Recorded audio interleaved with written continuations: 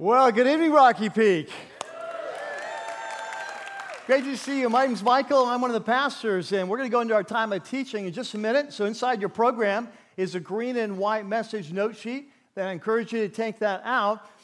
Before we jump in, though, in this new series, I want to just touch base on a couple of things from last week's message. As you might imagine, I heard from a few of you last week. It wasn't actually that many, but and mostly it was very positive, very excited. But I heard from a few that had a couple concerns, and it was awesome. It just led to some great conversation and connection. It was really, appreciate that. But it also just kind of made me aware that even though there wasn't a lot, I just wanted to clarify a couple things before we go in. I had a couple people last week who felt like last week's message, I was sort of bagging on those believers who chose to vote for our president-elect. And I was really kind of surprised by that. I thought I'd set it up really well at the beginning, that there are just bright and good, strong believers who love Jesus, who are good thinkers. I gave a couple examples on both sides of this issue, that it's really not that at all. My big concern last week was just as followers of Jesus, we always stand for what's right and good and true, and that we would never minimize the faults of a candidate, even if we recognize they're there and we think, hey, because of the platform we're voting, that we would never minimize or downplay those in order to kind of promote our candidate. And that was really the main concern. I think one thing I would do differently if I had to do it again is my main focus last week was on our president-elect, because I think most people at Rocky Peak, that's kind of where we've lived. Do we vote or do we not vote there? Obviously, though, this goes both ways, right? This goes on both sides. And with the candidates we have, there were major character issues and concerns on both sides. And so it would go equally on both sides. I just didn't address that. I thought that was more obvious. But anyway, and then the second thing is that, I made this comment about finding another church. And, right. And I just want to clarify what that's about, is that, here at Rocky Peak, we have a vision. And our vision is to unleash a movement of what? Passion in Christ. And what is a passion in Christ? Jesus said top two priorities is we love God and we love people. So who we vote for as we go before God, seek His wisdom the best we can. We may disagree on that. That's a secondary issue. But how we respond to people who vote differently, that's a primary issue. We love one another. We treat each other with love and respect. And that was really the heart behind that. So what I meant by that was that if you're here, if you call yourself a follower of Jesus, and yet you want to hold on to hatred, you want to hold on to bigotry, you want to hold on to attack and anger and bitterness, that's really completely out of alignment with our whole vision as a church. And so it would not make sense for you to stay. And so I don't know if I said that exactly the right way or not, but that was really my heart in that. Obviously, we all struggle with this, right? We've got emotions of this, and that's one thing to struggle. It's another thing to defend.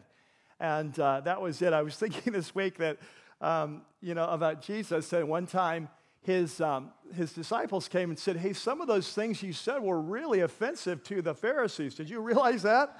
And he's like, yeah, in fact, they're even worse than I said. And he tells them more. And so I don't mind being offensive. I just want to be offensive to the right people, for the right reasons, and in the right way. And so if I didn't succeed at any of those, please forgive me for that. But one thing I want to do today, though, is before we go in as our time of prayer, is something I purposely chose not to do last week. I just thought emotions were too high. But I want to pray for our president-elect. That as followers of Jesus, one thing is so clear, 1 Timothy chapter 2, is that we're to pray for kings. And remember when that was written, Roman emperors like Nero were in power. And so regardless of our political position or feelings, as followers of Jesus, we're called to pray for our leaders. And so we want to pray for them. We want to pray for God to guide them. We want to continue to pray for repentance for our nation. Amen? And so let's pray together. Would you join me in prayer? Father, we just want to come before you as a church, and We thank you for this country we've lived in, the amazing freedoms. And God, we just want to see that continue. We want to see your name lifted high. We want to live in a place that is characterized by righteousness and peace and justice. And so, God, we just pray that as we move into this new era as a country, we pray for our president-elect, Mr. Trump. We pray, God, that you would bless him. We pray that you would draw him to yourself. We pray you would work in and through him. Your word says that the heart of the king, the heart of the king is like water in the hands of the Lord. You can turn it wherever you want. And so, God, we pray that you are the one who raises up and lifts and tears down. We just pray that you would give him tremendous wisdom. God, we pray for peace and this disharmony in our nation. We pray that you would kind of build bridges right now. We pray, God, that you would bring kind of renewal to our nation. We pray specifically for our president these first 100 days and all the cabinet positions. So we pray you bring godly people around that would give great advice.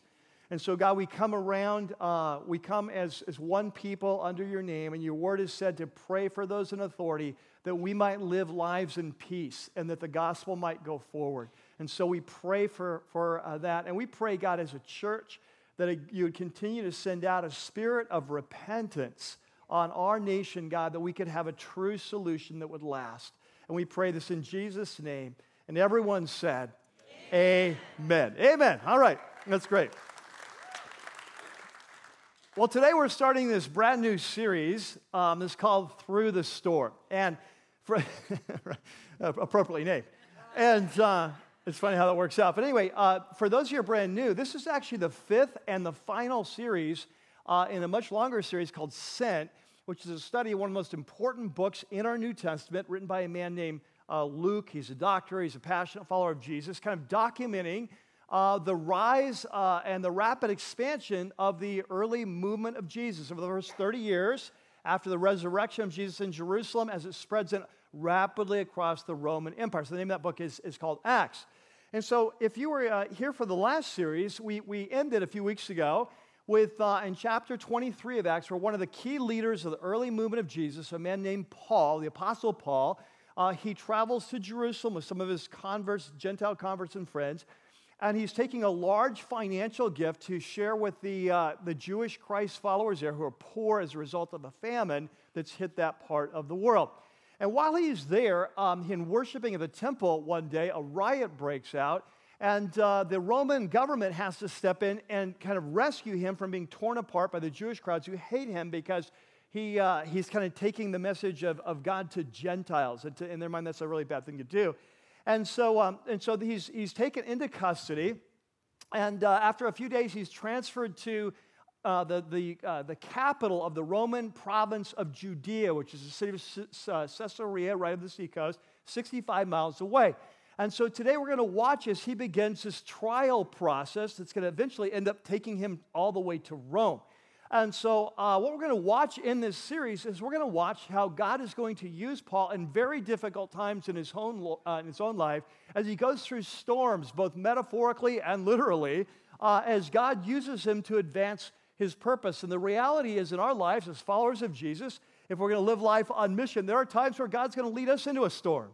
And it's there he'll do his best work in our life. It's there he'll equip us and strengthen us and have us the greatest impact. And so this series, we're going to be looking at that. But today what we're going to do is we're going to look at this first trial that takes place in Caesarea in chapter 24 of Acts. So if you have your Bibles, you have your apps, let's go ahead and open up and turn those on.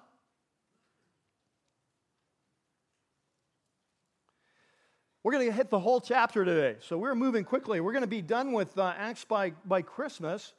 Like, some of you are like, Merry Christmas. Good job, finally. I'm really excited about the new year and the two series. We got two series coming right away in the new year, so I'm very excited about that. So in chapter 24 and verse 5, it says 5 days later, so 5 days after Paul had been transferred to Caesarea, the high priest, who's coming from Jerusalem, 65 miles away, he went down to Caesarea, which is the capital of the province of Judea, with some other elders and there's leaders of the nation of Israel and a lawyer named Tertullus. And they brought their charges against Paul before the governor. Okay, now we're going to find out here that the Roman governor, and we know a lot about this man from ancient history, from writings of Josephus and others, This Roman governor, as we'll see, his name is Festus. Now, like I said, we actually know a lot about him. He was quite the character. He's the sort of guy that would be on the cover of National Enquirer on a regular basis. He would be People magazine, He would just be, because he starts his life as a Roman slave in Rome. And then through a series of events, he not only gains his freedom, he rises through the ranks to become one of the top leading officials of the Roman Empire. He's a governor over. On top of that, he's sort of notorious for his poor character. He is known for his brutal violence. He is known for his womanizing and for kind of sexual immorality. He's known for his greed and for his financial greed. So he's a well-known guy. Ancients didn't think very highly of him. So we know like a little bit more. He's on his third wife, right? So all three wives were princesses. The first one, catch this, she was the granddaughter of Cleopatra and Mark Antony. Right? So he marries her. That's not good enough. And so he gets rid of her, and we're now on his third wife. His third wife is a Jewish woman named Drusilla. She's stunning. She's beautiful.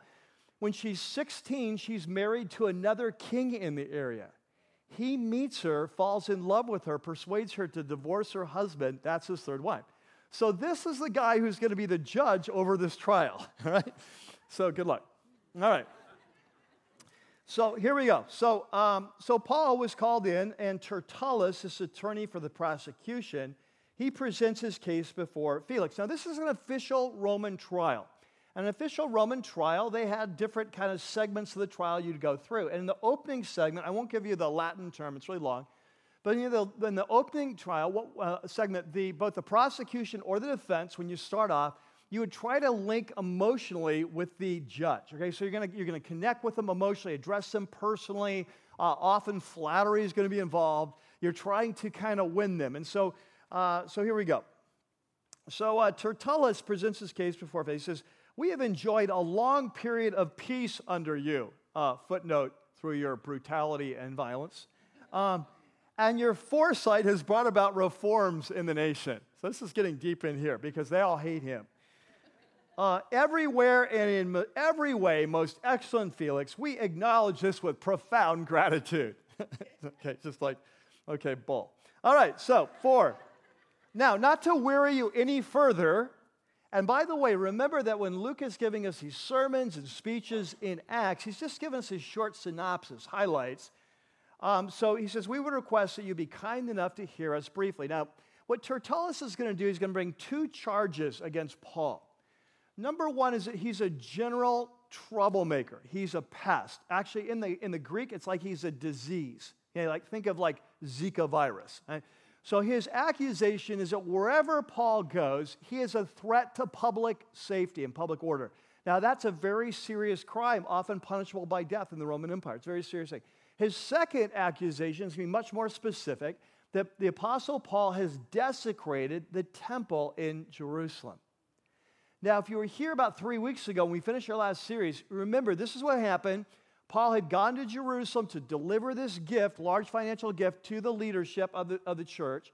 While he was there, he went up to the temple to worship. And remember, there were some Jews from the province of Asia, over by Turkey today, who were there, and they assumed that he'd brought some of his Gentile converts into the inner courts of the temple, which was a crime punishable by death. That's what had started the riot. So he's going to bring up this case, right? That's going to be their second accusation. So he says, verse 3, we have found this man to be a troublemaker. He stirs up riots among the Jews all over the world. Now, there's a little bit of truth to that, right? So we've seen in Acts. We'll come back to that. He's a ringleader of the Nazarene sect. So Jesus was from Nazareth, so they call it Nazarene sect.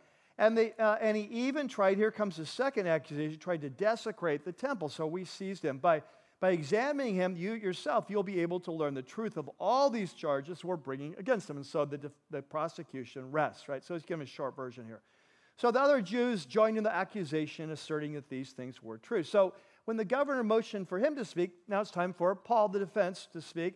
And he says, he starts off speaking to the judge again, like they normally do. I know that For a number of years, you've been a judge over this nation, which is true. He's been there for quite a while.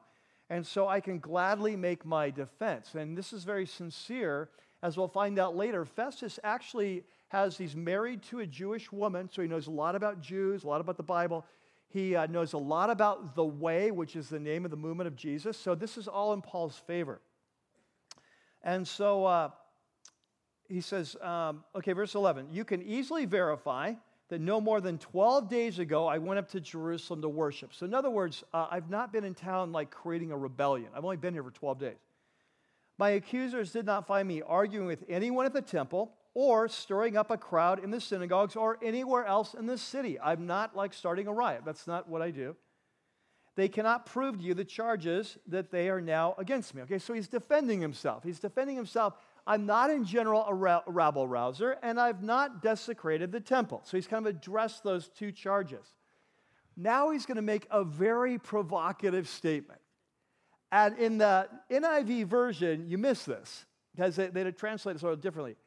But what he's going to say is, I am not guilty of those charges, but I do have a confession to make. Right?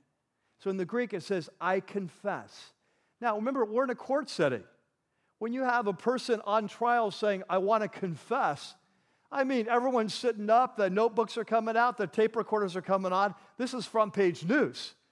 So he's got them right where he wants them. Paul is still manipulating, right? He's still moving. It's like, hey, I am totally not guilty of those charges, but I do want to make a confession. It's like, okay, well, what are you going to confess? So he says, verse 14, however, I admit, that's a word in Greek that's actually confess. I confess, here's my confession, I do worship the God of our ancestors. And as a follower of the way, I am a Jesus follower. I worship the God of Israel, which they call a sect. I believe everything in accordance with the law and what's written in the prophets. They're accusing me of not. I confess I am a true blue Jew. I am loyal, and I have the same hope in God that these men themselves have, that there will be a resurrection of both the righteous and the wicked. Now, here's what I want you to catch. What we're going to see today is Paul is going to continually take the issue off of himself, and he's going to put it on the resurrection of Jesus. He has an amazing opportunity to talk to high-level government officials and all this. And so what we're going to see, he is going to constantly coming back. So here's what Paul's going to be claiming today. We'll come back to it later. That everything the prophets and the Old Testament prophesied are all leading up to the message of Jesus. Okay? So we'll come back to that later. And he says, therefore, and of course the message of Jesus focuses on his resurrection. And he says, so I strive, in verse 16, I strive always to keep my conscience clear before God and men, because I believe there will be a resurrection, and I'll give an answer for my life. And so he says, goes back to his narrative. After an absence of several years, I came to Jerusalem. So I've been in town for years, to bring my people gifts for the poor, my people, the Jews, and to present offerings. So a noble thing, right? An initiative for the poor, we'd call it. I was ceremonially clean when they found me, so I wasn't desecrating the temple and the temple courts doing this. There was no crowd with me, nor was I involved. So you see how he's answering their accusations. But there are some Jews from the province of Asia who ought to be here and bring charges if they have anything against me. In a Roman court, to bring a court case without evidence or witnesses was a very serious crime. And so he's calling attention to this. This is really illegal. Supposedly what I did, the witnesses aren't even here. And so he says, verse 20, or those here should state what crime they found in me when I stood up before the Sanhedrin, unless it was this one thing that I shouted as I stood in their presence, it is concerning the resurrection of the dead that I'm on trial. So remember, last time we were together, he was arrested, he was taken into custody the next day, went before the Jewish Sanhedrin, the high court. Remember, the Roman commander took him in there to say, we're going to figure out what's going on. Why do these people hate him? We can't figure it out. So he puts him in there. And remember, once again, Paul says, hey, the real issue here today is I believe in the resurrection. I believe in what our fathers have said. Now remember, in the Jewish high court, most of the high court was Pharisees, and they believed in the resurrection. They believed in future. But the movers and shakers, the power of the high court, including the Sanhedrin, all the top political, they were Sadducees, and they didn't. And so Paul recognizes this. He says, hey, this is what's on trial. What's on trial is the resurrection of our people. And so this causes a second riot. Remember that back there? And so Paul says that's all this is about. And so what Paul is very candidly doing is what he's saying is this is not a Roman issue. This is an internal Jewish issue. There's no issue here. You should let me free. And so Felix, verse 22, is well acquainted with the way, the movement of Jesus, he adjourned the proceedings. And now he's going to postpone things. Now here's what I want you to catch. Felix knows at this point that Paul's innocent. They've had the trial.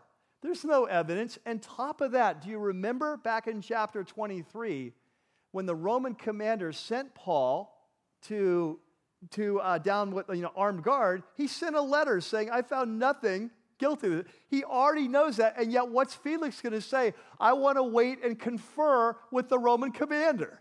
It's the whole thing is a ruse. This is just a way, but you have to understand, Felix is in a very tenuous situation politically. He has been ruler over this province for many years. He has used brutal violence to put down rebellions. They hate him. If the top Jewish leaders get too fed up with him, they can appeal to Rome against him and try to get him removed. In fact, that's exactly what's going to happen 2 years from now. We know it from history.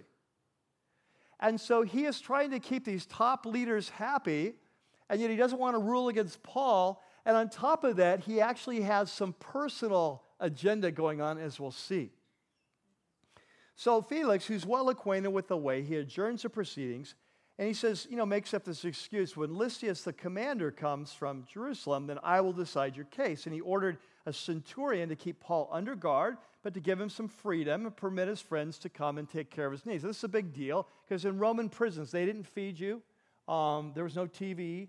It was like, you're on your own, and so if your friends aren't coming to feed, you're going to die. So this was nice. He gave him some freedom, but kept him in custody, protective custody.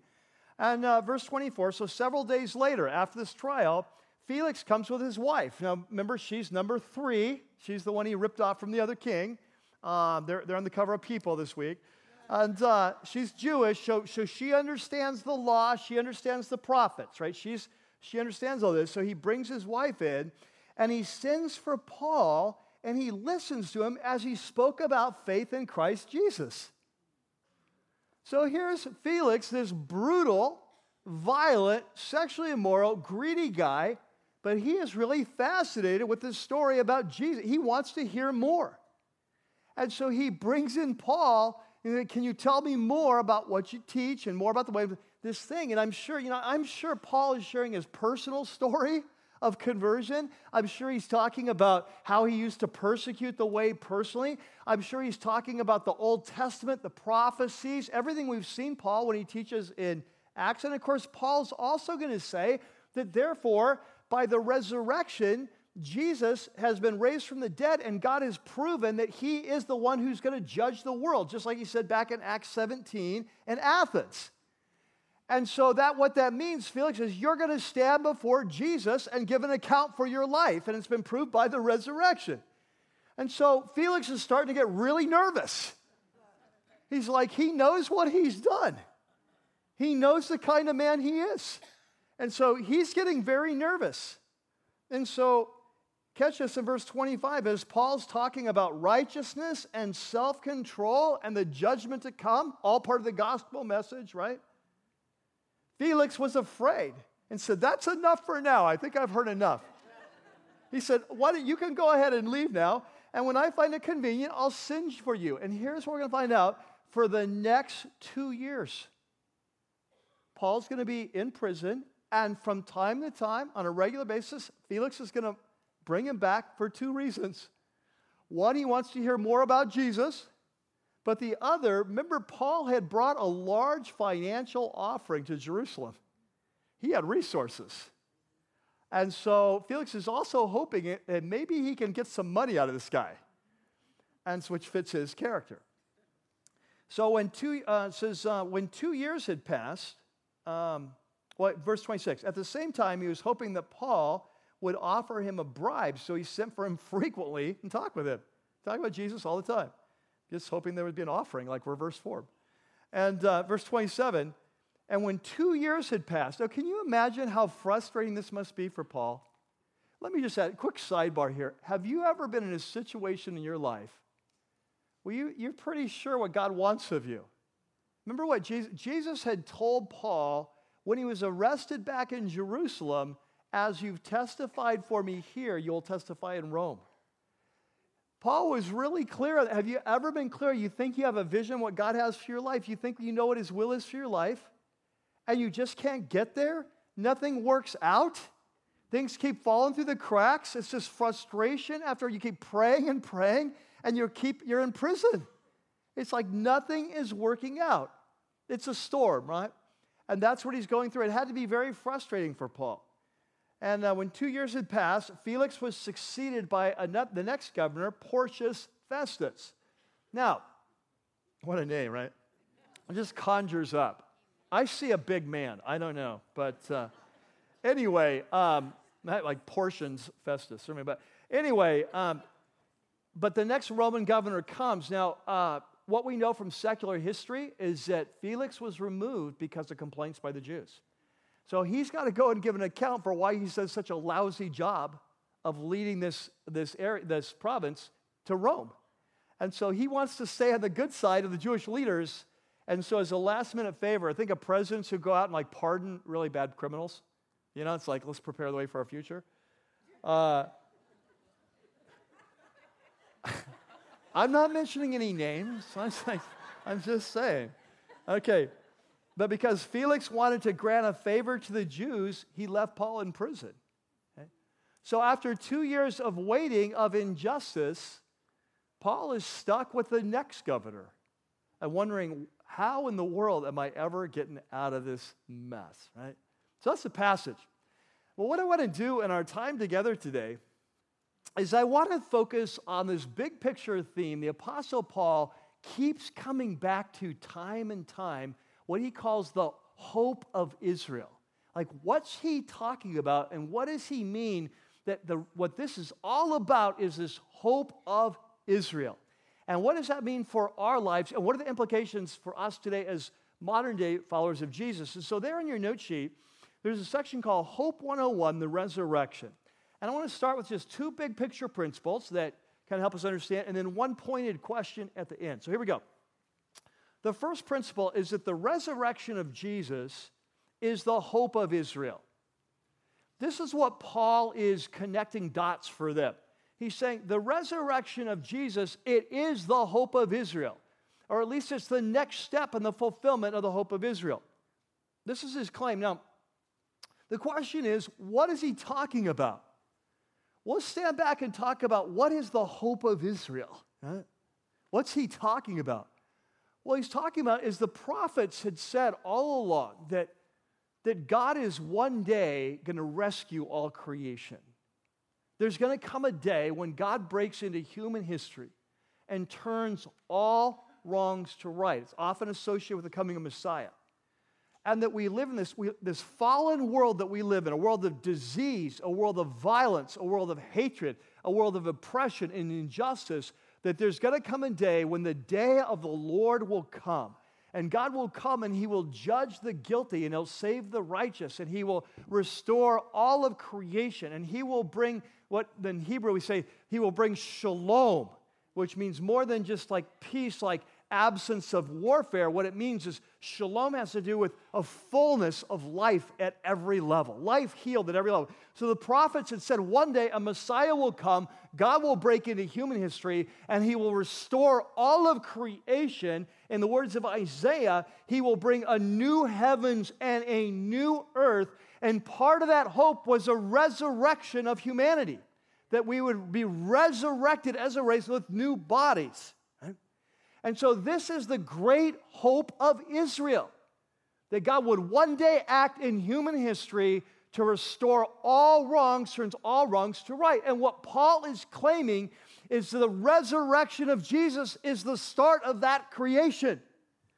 That with the resurrection of Jesus, he has broken the power of death. He has broken the power of sin.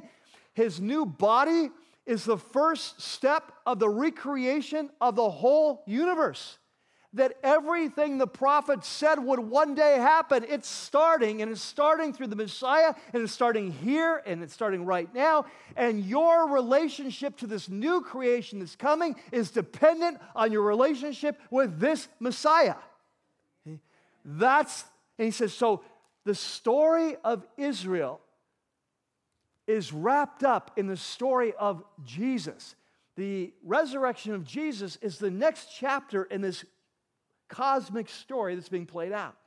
And so I want you to see this. This is the point he's going to make all through the trial and hearings, these several years.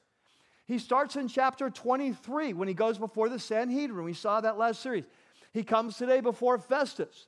He's going to come in a couple weeks. He's going to come before the next governor, Felix today, Porcius Festus next time, and a king and a queen who are visiting dignitaries, Agrippa and Bernice. And I want you just to see this, how consistent it is that throughout this whole trial process, Paul is summarizing the message of Jesus, is that the message of Jesus, the death and resurrection of Jesus, is the fulfillment of the story of Israel. This is what everyone knows. Okay, so here we go. So there in your note sheet, like back in Acts 23, this is when he was before the Sanhedrin. He says, so Paul, knowing that some of them were Sadducees and the others Pharisees, he called out to the Sanhedrin, my brothers, I am a Pharisee. I'm the son of a Pharisee. I stand on trial because of my hope in the resurrection from the dead. He says, he's going to put the resurrection, make that the issue that's on trial. And then today, in chapter 24, before Felix, he says, however, I admit, remember it's I confess, I worship the God of our fathers as a follower of the way, which they call a sect. I believe everything that agrees with the law that's written in the prophets, and I have the same what? Hope. I have the same hope in God as these men, that there will be a resurrection of both the righteous and the wicked, right? And then later on in that same message, he goes on and he says, I am saying nothing beyond what the prophets and Moses said would happen, that the Christ, remember that means Messiah, the Messiah would suffer and be the what? The first. Did you see that? That the Messiah would suffer and he'd be the what? The first to rise from the dead. Not the only one, the first. That we're breaking into a new era in human history. And he would proclaim light. In other words, we've been living in darkness, light to his own people and to the Gentiles. So what Paul wants to make this about, he wants to understand the message of Jesus in his life, especially his resurrection, it is the hope of Israel. Everything the prophets said would happen are starting to happen and has been proven, not only who Jesus is, but that the future is breaking into the present with the resurrection of Jesus. The kingdom of God is starting, you see? Now, here's what I want you to catch, that the moment you or I become a follower of Jesus, this is the story that we step into. This is the story we become a part of. I don't know if you remember this, but a couple years ago, in fact, I mentioned this last week, but a couple years ago, I did a series called Epic. Remember that? And it was a series on the book of Ephesians. And in the opening chapter, Paul starts off this amazing chapter. In fact, we talked about this last week. And he says that when a man or woman comes to Jesus, that you find out that you've actually been chosen before time began to be part of this recreation process.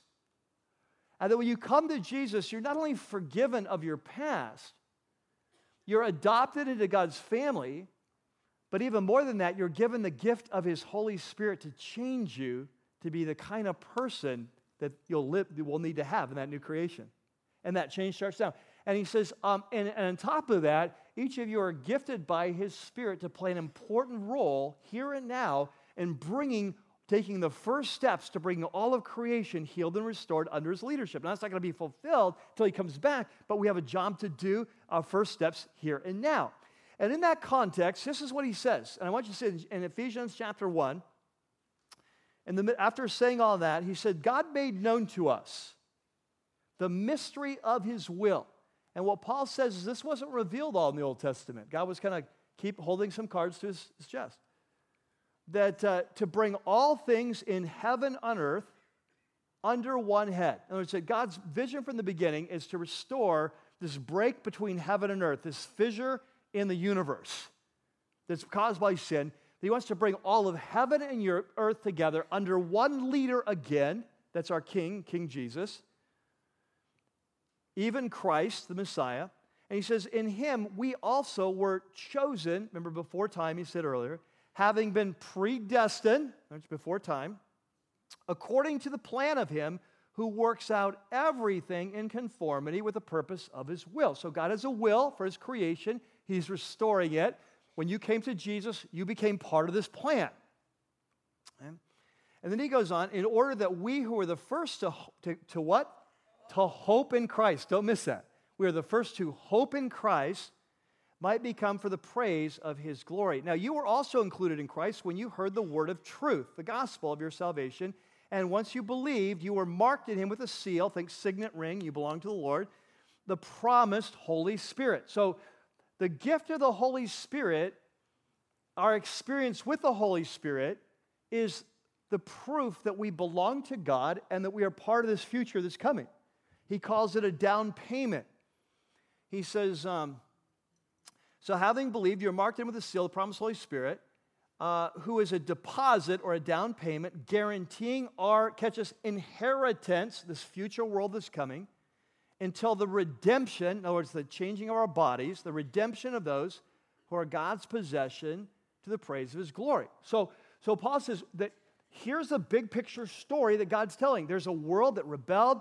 The world broke apart, fissured. It's like it is. God has a plan to restore it. It's always been his plan to bring all of heaven and earth under the leadership of its true king. And when you came to Jesus, you became part of this story, and you've received the Holy Spirit, which is your guarantee that the future is real and that the hope of the prophets promised is going to come true. You see? Now, here's what I want you to catch, and if we're all good Catholics here, if some of you are good Catholics, you will remember this from catechism. If you're good Lutherans, you may remember this from catechism, but this is why in the New Testament there's three most important words to describe a Christ follower: faith, hope, and love. Do you remember that? Some of you are going like, oh yeah, I remember that. Yeah, third grade, I got it. All right. Yeah, so faith, hope, and love. So what we call these in theology, call them the theological virtues. From these, everything else come forth, right? Faith, hope, and love. Faith is that you trust Jesus and you follow him. Love is how we live. We love God. We love people. Hope is where we're headed, where this story is going.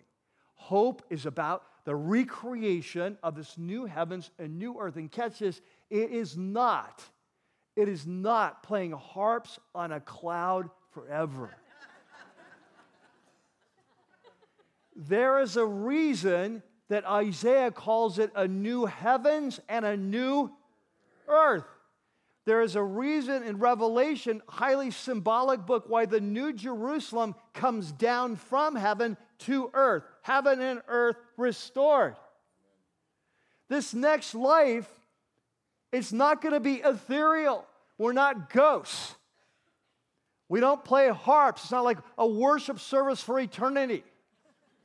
You get a body. It's a body like Jesus' body. It's physical. It's tangible. It's amazing. This world is just a shadow of the reality of that world. We're going to explore. We're going to be challenged. We're going to have responsibilities. We're going to learn. We're going to grow. We're going to be in relationship. The best of life here is a pale reflection of there. Right? And so for the Christ follower, this is why we say and sing, I believe in the resurrection. Because when we say that, we're not just saying, I believe in the resurrection of Jesus. We're saying we believe in the resurrection of the race. We believe in the new world that's coming. And so Paul wants them to understand this story of Jesus that I'm telling, this whole thing about him, right? This is not a one-off miracle to prove he's who he is. It does do that. But this resurrection of Jesus is the proof of exactly what the prophet said would happen. It's the first step of the recreation of all the world. And what matters is what side of the Messiah you're on. That's right. You see? All right. Now, number two. The second thing then that flows out of this, Paul wants us to understand, is the resurrection of Jesus requires a response. That if this is true, that God has broken into human history in the life of Jesus Christ, if it's true that the resurrection in the future world has started, if it's true that the gift of the Holy Spirit is our down payment of what's coming, if that's all true, then it demands a response. That we can't just say, okay, so Jesus resurrected. Interesting. No, it demands a response from us. And this is what Paul was trying to get across to Felix, and this is why Felix is getting so nervous.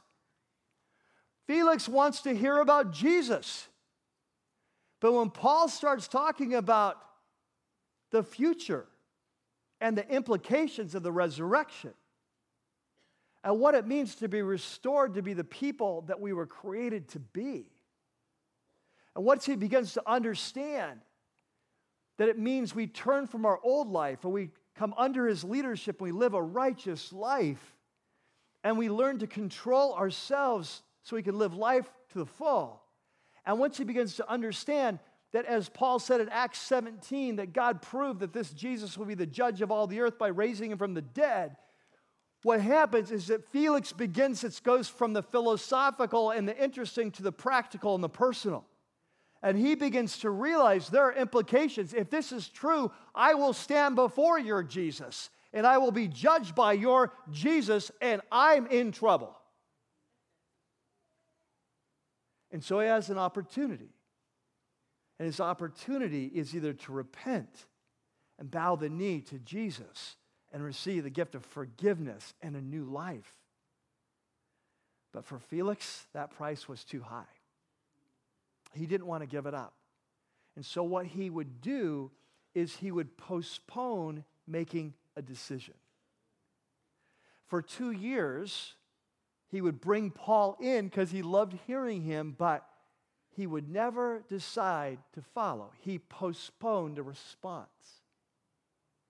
And this is the one thing we cannot do. The resurrection of Jesus, if it's true, demands a response. And that leads to the question, there on your note sheet. The question is,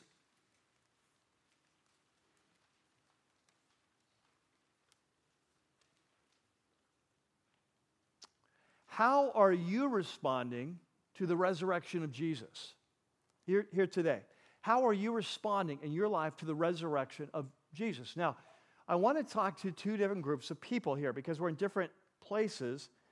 I want to talk first to those you that hear that you're not yet giving your life to Jesus. So you're interested in Jesus, you're fasting with Jesus, you're here at Rocky Peak, most likely because there's something about Jesus and this message is drawing you. You may be coming 1 month, you may be coming 6 months. This may be your very first time. But here's the point. If you have not yet made a decision to follow Jesus, you're in the same exact place where Felix was. That you're here, like Felix, you are wanting to hear the Word of God. You're coming to hear about Jesus. You're wanting to know more, and yet you haven't yet made a decision. And yet, as we see, the resurrection demands a decision.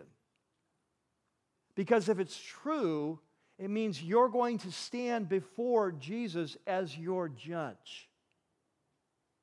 And like Felix, you need someone to cover your sins. Now, your sins may be different than his sins, but we all need someone to cover our sins before we stand before the judge of all the earth.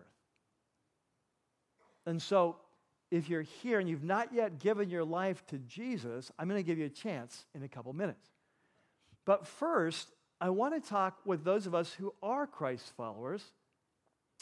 And I want to ask you, how are you responding to the reality of the resurrection? Because here's the big picture. Once you understand this language of hope, you see it all the time. Think of 1 Corinthians 13. Now remain these three: faith, hope, and love. But the greatest of these is love.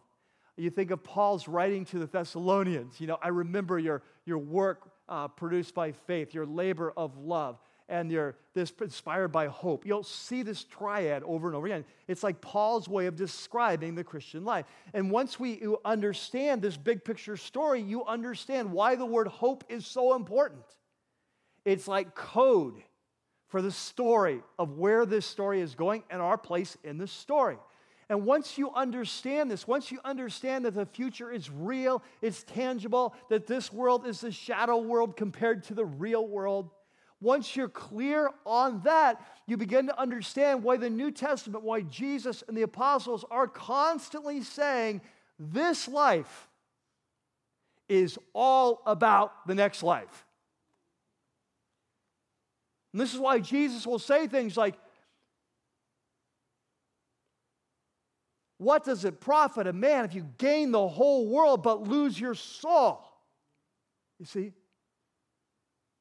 This is why Paul will say things like in Romans 8, that if we're willing to suffer with him, then we'll experience the hope, the glory with him. You see, it's like constantly, the New Testament is set in this framework of story that begins with the creation, and then the rebellion, the redemption in Jesus, and the coming new creations in the new earth. This is our story. And once you understand that, you understand why the New Testament is constantly saying we live this life for the next life. Anyone who wouldn't live this life for the next life is the ultimate fool. Do you know how long the next life is? It is a long time. And so the perspective of the New Testament is like, if you don't live this life for the next life, you are crazy. And so the question is, if you're a believer, how are you responding to the resurrection and the message that is true? And this is our hope. This is the story, we're a part of that. See, for the Apostle Paul, this was tremendously motivating. In fact, we see a glimpse of it today in the passage where he's before Felix, and he says this in verse 24, 15, 16. He said, I have the same hope in God as these men, the hope, that there will be a resurrection of both the righteous and the wicked. So here's this. So I strive always to keep my conscience clear before God and men. He says, I'm really clear where this story is going, and so I live this day for that day. I keep my conscience clear. I pursue God. I love people. I do what's right because I recognize that I'm going to stand before the judge. And I want to live this life for that life. Think of the parable of the talents, right? The parable of the talents. Well done, good and faithful, versus you putting your treasure in the hole. Right? You see? See, the whole New Testament operates as this framework. We live this life for the next life. And so the question is, how are you responding to the reality of the resurrection and all that means? Hey, how does that show up in your checkbook?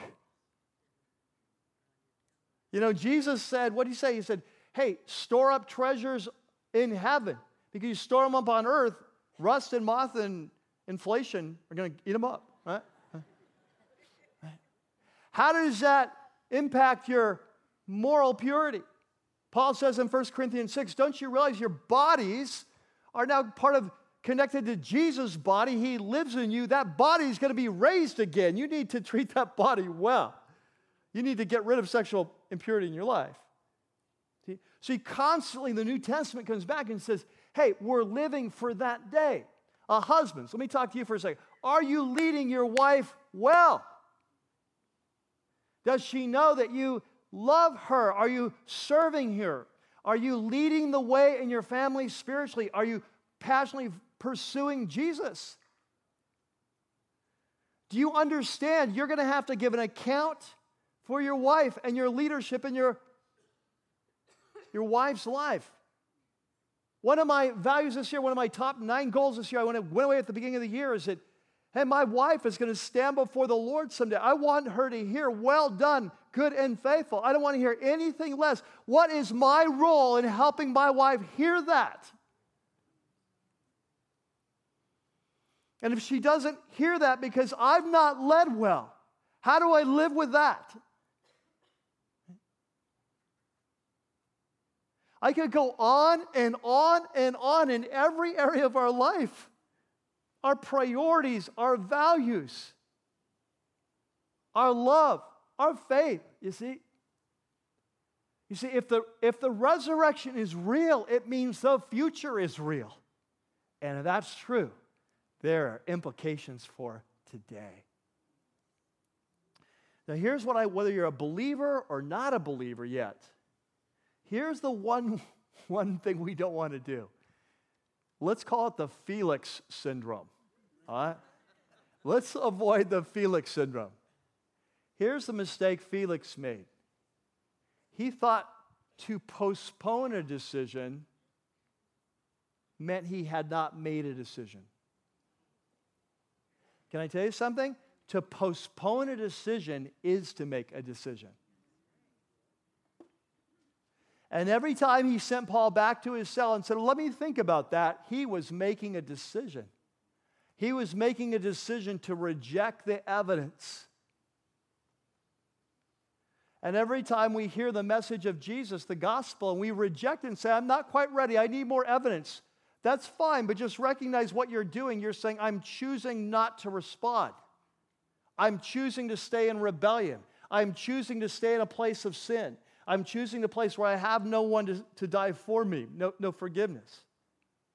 And as a believer, when we don't act on what the Holy Spirit's telling us, understand what we're doing. We say, well, I'm not quite ready. I'm going to postpone. I need more. When the Holy Spirit's telling you what to do and you don't do it, you postpone that decision, you're not postponing, you're making a decision.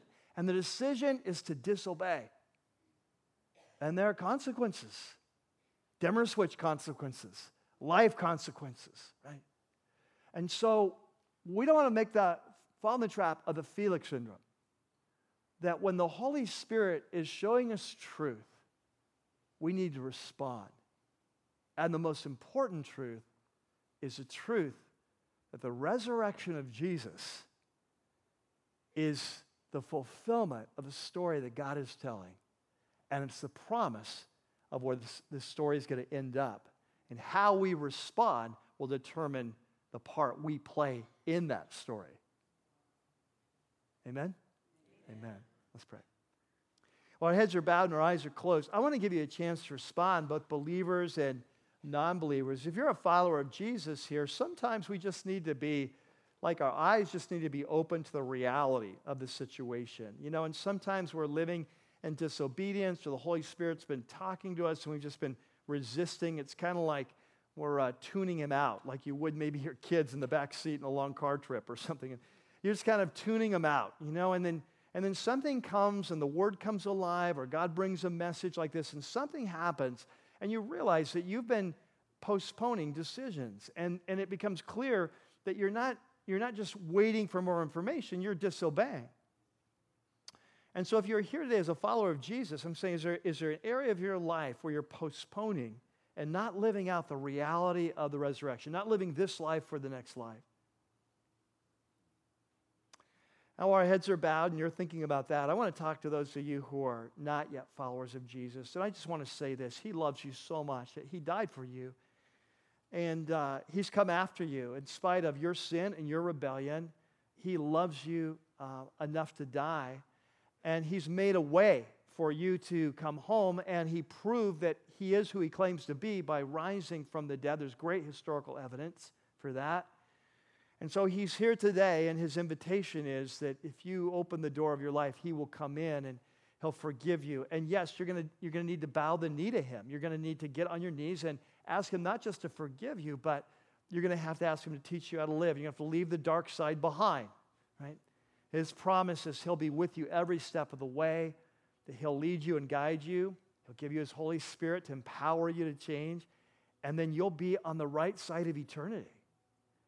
And so if that's you today and you want to give your life to Jesus, I want to pray. I'm going to pray out loud right now. And if this expresses a desire of your heart, if you just pray along inside your mind or inside just under your breath, that the Lord will hear. And so let's pray together. Dear Jesus, I thank you for your life and death and resurrection for me. And I ask you to forgive me for all my rebellion and to cleanse me from all my sin. And I ask you to fill me with your Holy Spirit and teach me how to follow you and to save a place in that story that goes on forever for me. And you begin to use me now to help bring all of earth under your leadership, heavens and earth.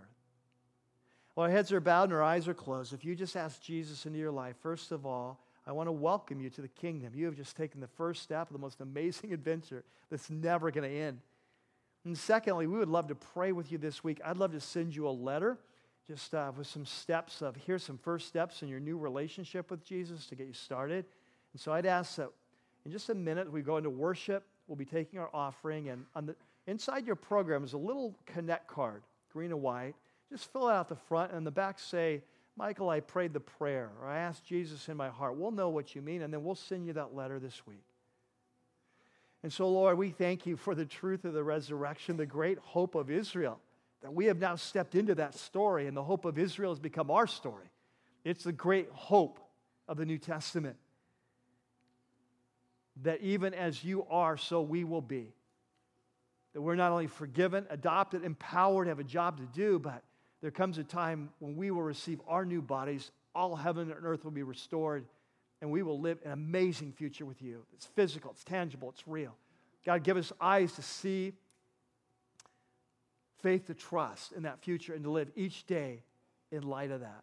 As we bring you our tithes, our gifts, our offerings, would you use this place to be a place where the message of the great hope of all creation goes forth loud and clear.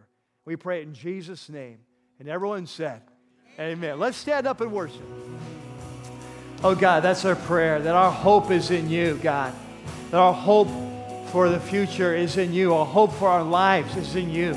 The hope for our nation, it's in you. And the hope of eternity, God, it's in you. And we are so thankful that through the death and the resurrection of Jesus, we know it is not a hope that is in vain. It is a hope that's historically rooted in reality. And so, God, we pray that today that we would lift up our eyes and that we would continue to focus on this future and live this life in light of that life. In our choices, in our decisions, in the way we think, in our values and our priorities, in our purity, in our finances, in our homes, in our families, in our work, in our career, in our calling, in our hobbies. We live this life in light of that life, God, because the hope of Israel, the hope of the prophets, has been fulfilled in the life and death and resurrection in Jesus. And so you have become our hope, the great hope of the future, and our hope is in you. God, our prayer is that you would help us to live every day in the light of that hope. And everyone said, amen. Amen, Rocky Peak. Amen.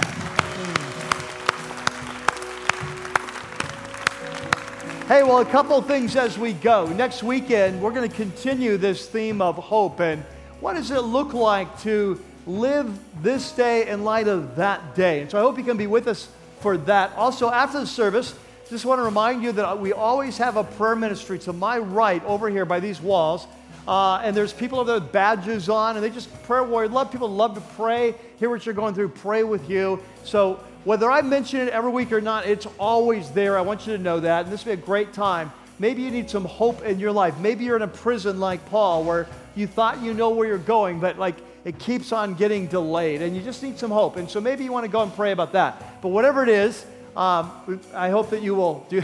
Hope, it's hard to say hope. I hope you'll do that. So May the Lord bless you. May He go with you this week, and have a tremendous time as you celebrate all the goodness to God in our life as we celebrate Thanksgiving. And we'll see you back here next weekend. God bless you. Have a fantastic week.